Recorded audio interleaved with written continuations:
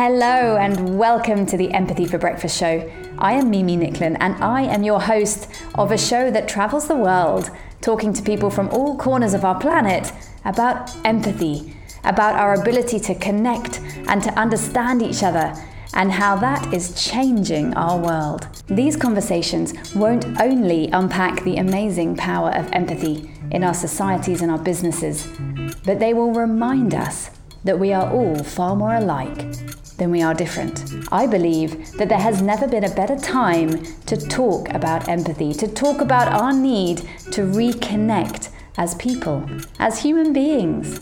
The more the world talks about empathy, the more empathy the world will have. So let's get talking.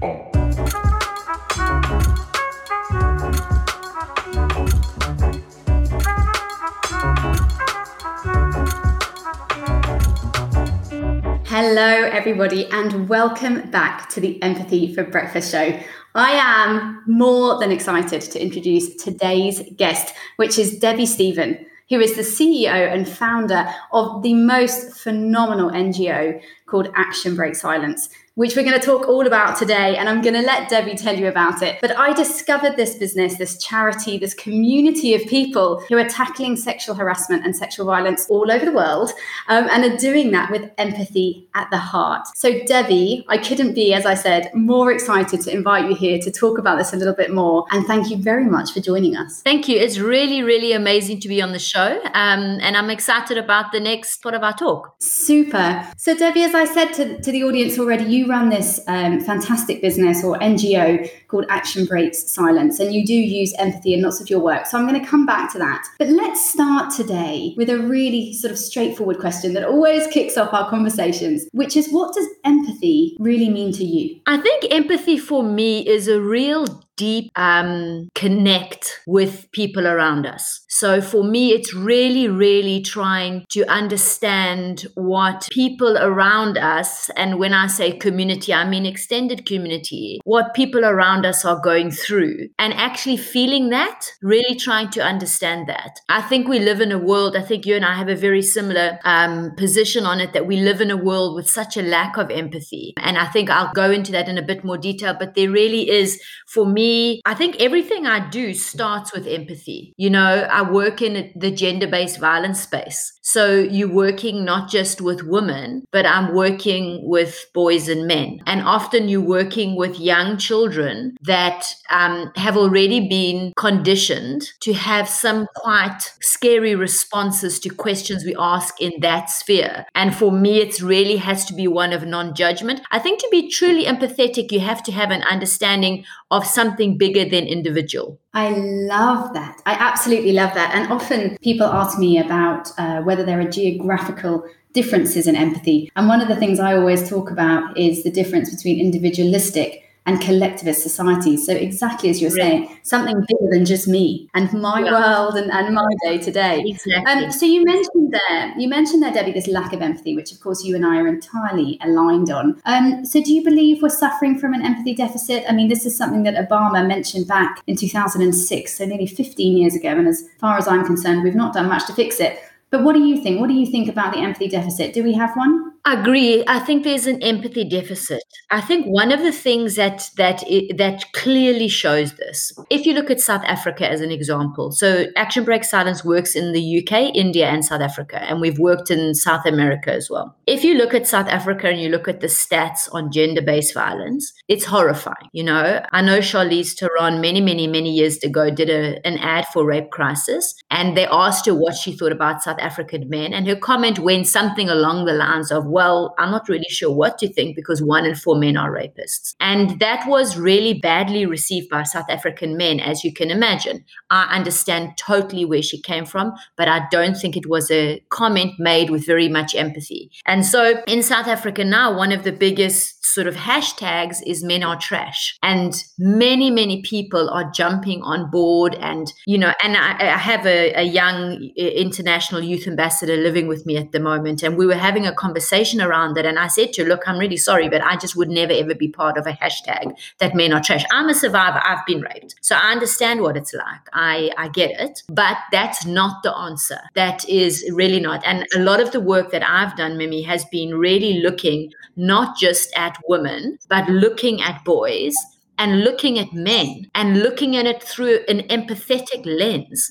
As much as women have gone through so much, and I will never excuse any form of perpetration of violence against women at all, but are we so shocked when, as a world, cross culture, cross religion, cross borders, are we surprised that men don't communicate? When you look at how all cultures bring men up, and how all cultures silence men. Men, if you communicate too much, you call like non-masculine. It's not a masculine trait to over communicate. So yes, so I think for me, there's certain things that I'm very against, and I think the hashtag men are trash. It doesn't make me angry. It makes me sad because it's fighting fire with fire. And I don't think that that's positive. I didn't know about that hashtag, I have to say. And I also feel really sad by that. I was writing a piece recently, and I remember my last sentence, it was a gender piece, more about equality and equity in the workplace. And my last sentence was 50% of us can't fix this, i.e. women alone. 100% of us can. Exactly. And when you were saying that, that's exactly what came to mind. I couldn't agree more. I mean, slightly off discussion, but absolutely, relevant when we're talking about gender inclusion and gender, evolution in the workplace, which is particularly where I focus. I totally agree. All of these groups that are only women talking about only women's issues is only ever 50% of the people that can fix them. So really, really fascinating. Tell me, Debbie, we're still in a pandemic, right? Who would have thought that 1 year later we would still be so deep into COVID-19, but here we are. How do you think the pandemic has affected our empathy levels? Has it driven our empathy for each other up in the communities you've been working with? Have you seen it go down? And of course, you're working across many different societies, some from, deeply in poverty, some far more developed and more affluent. What's your take on how the pandemic has impacted our empathy levels? I think it's a complex one. I would like to think that it's impacted empathy on a positive level. Like if I look at the teams that we have in South Africa and the UK and India that haven't been able to access our beneficiaries because of very strict restrictions, COVID restrictions, I look at them coming out of it and I look at the levels of empathy amongst our team, and I definitely see that there's been maybe more of an understanding. COVID-19 has brought us together, I think, because it doesn't matter how rich you are. The reality of it is this has impacted your life. Interestingly enough, of course, people that are poor and people that have social economic challenges, I think it's impacted their lives more. But if you look at the stats in South Africa on COVID-19 and the stats in the UK, they're very different. So I would say that the lockdown has made people think more. I think it's made people think more outside of the individual. It's forced us to do that. But then on the other hand, in most countries, violence against women has escalated during the lockdown. So again, if men were empathetic, I think that there would be a reduction, not an increase. So I think it's a difficult one to just give a yes or no answer to. I would say in some parts, yes, I think empathy is stronger, but in other parts, perhaps not. I would agree with that. I think I was looking at some data recently from the West, so from more developed markets. But what we were seeing is that when the first lockdown came, empathy went up because it was new. Everyone was in this together. There was great sense of community, support for health workers, people helping their neighbors and really sort of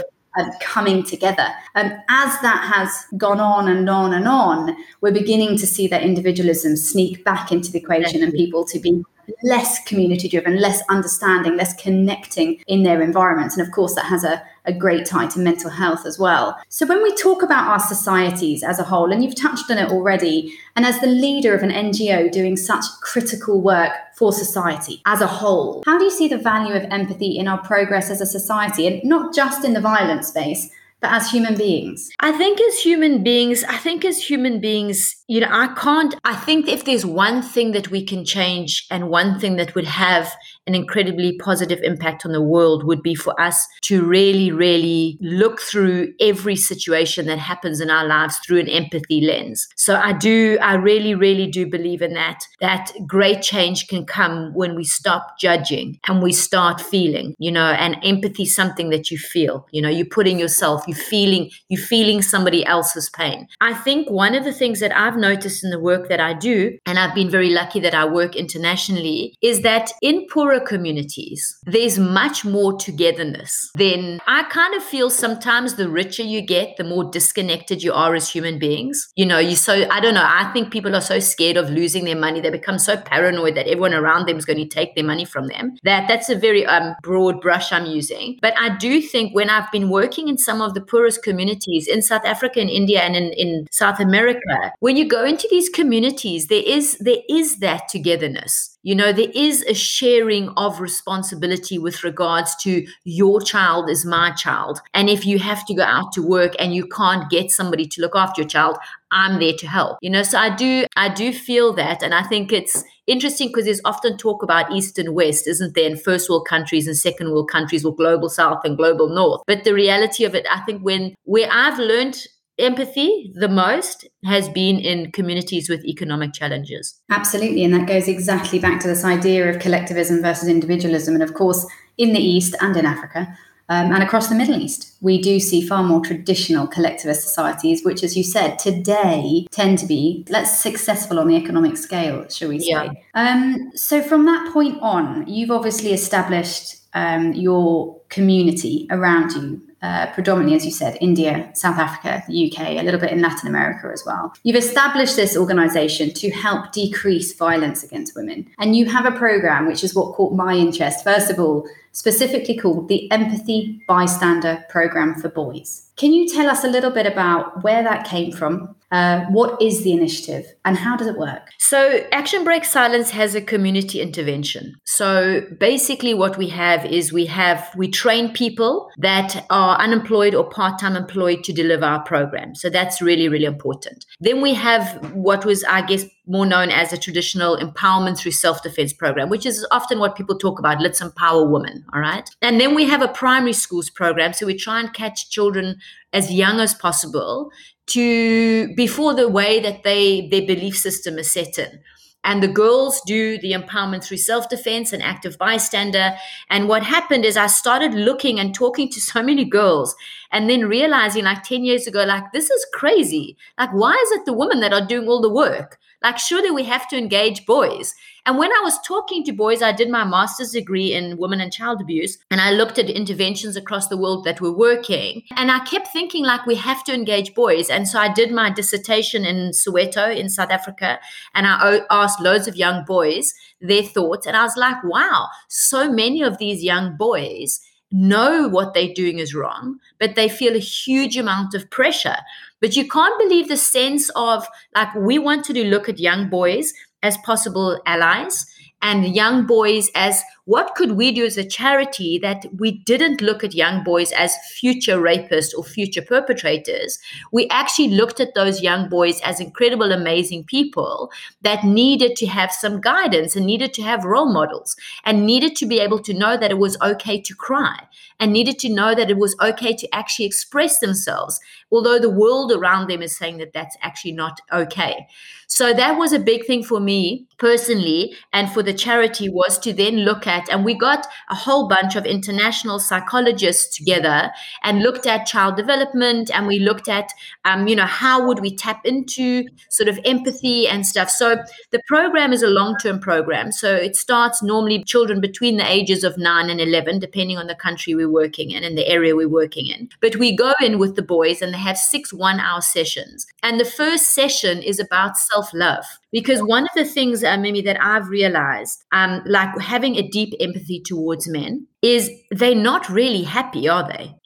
They're not happy. Mostly they're not happy, because if you are happy, would you punch your wife in the face? That's not a happy place. And if you are happy, would you really abuse, a 3-year-old child? And so I realized just how unhappy this sort of feeling of unhappiness was. And you look at mental health and how many guys suffer, far outweighs women. You look at suicide of men, it far outweighs women. You look at drug and alcohol abuse, men far outweigh women. So we were looking at this and actually going back to the beginning and saying, how can we get these 9 and 10-year-old boys to understand that they matter, like that they have as much right to happiness and being treated with dignity and respect and empathy to anyone else. And so our program starts with boys and girls, but the boys do a session on self-love. What does it mean to be your own best friend? And then also letting young boys know that they can be anything they want to be. They don't have to replicate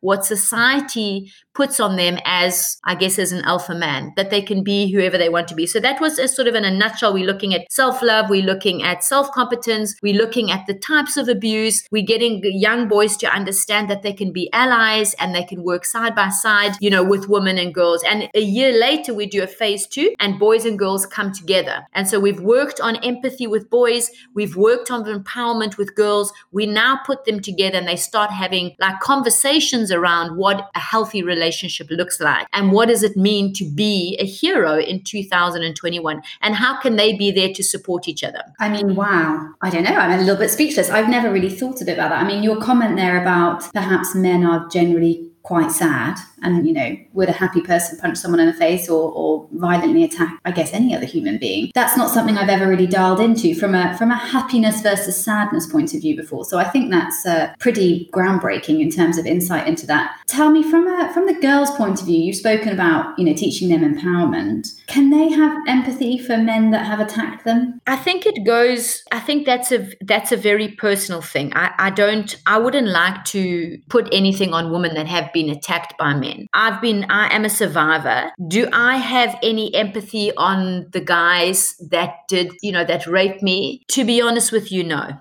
Would I like to change it so that other guys don't do that? Yes. So I think that's a very personal thing, whether do I forgive the guys that raped me? I think I forgive myself more than the guys. Like I don't carry it around with me as much as I did maybe 10 years ago. But forgiveness, that again, it's a very personal thing. But I do think that I feel, and this is something as a survivor, I feel that unless we deal with men empathetically and understand that they are behaving in a bad way because of patriarchy, because of societal pressure on them, and unless we all come together and change the way we bring up young boys, cross race, cross religion, cross north, south, global, blah, blah, blah, just everywhere. And very importantly is we start treating children differently. Like this thing, children should be heard, seen and not heard, and adults not really listening to young people or valuing the voices of young people.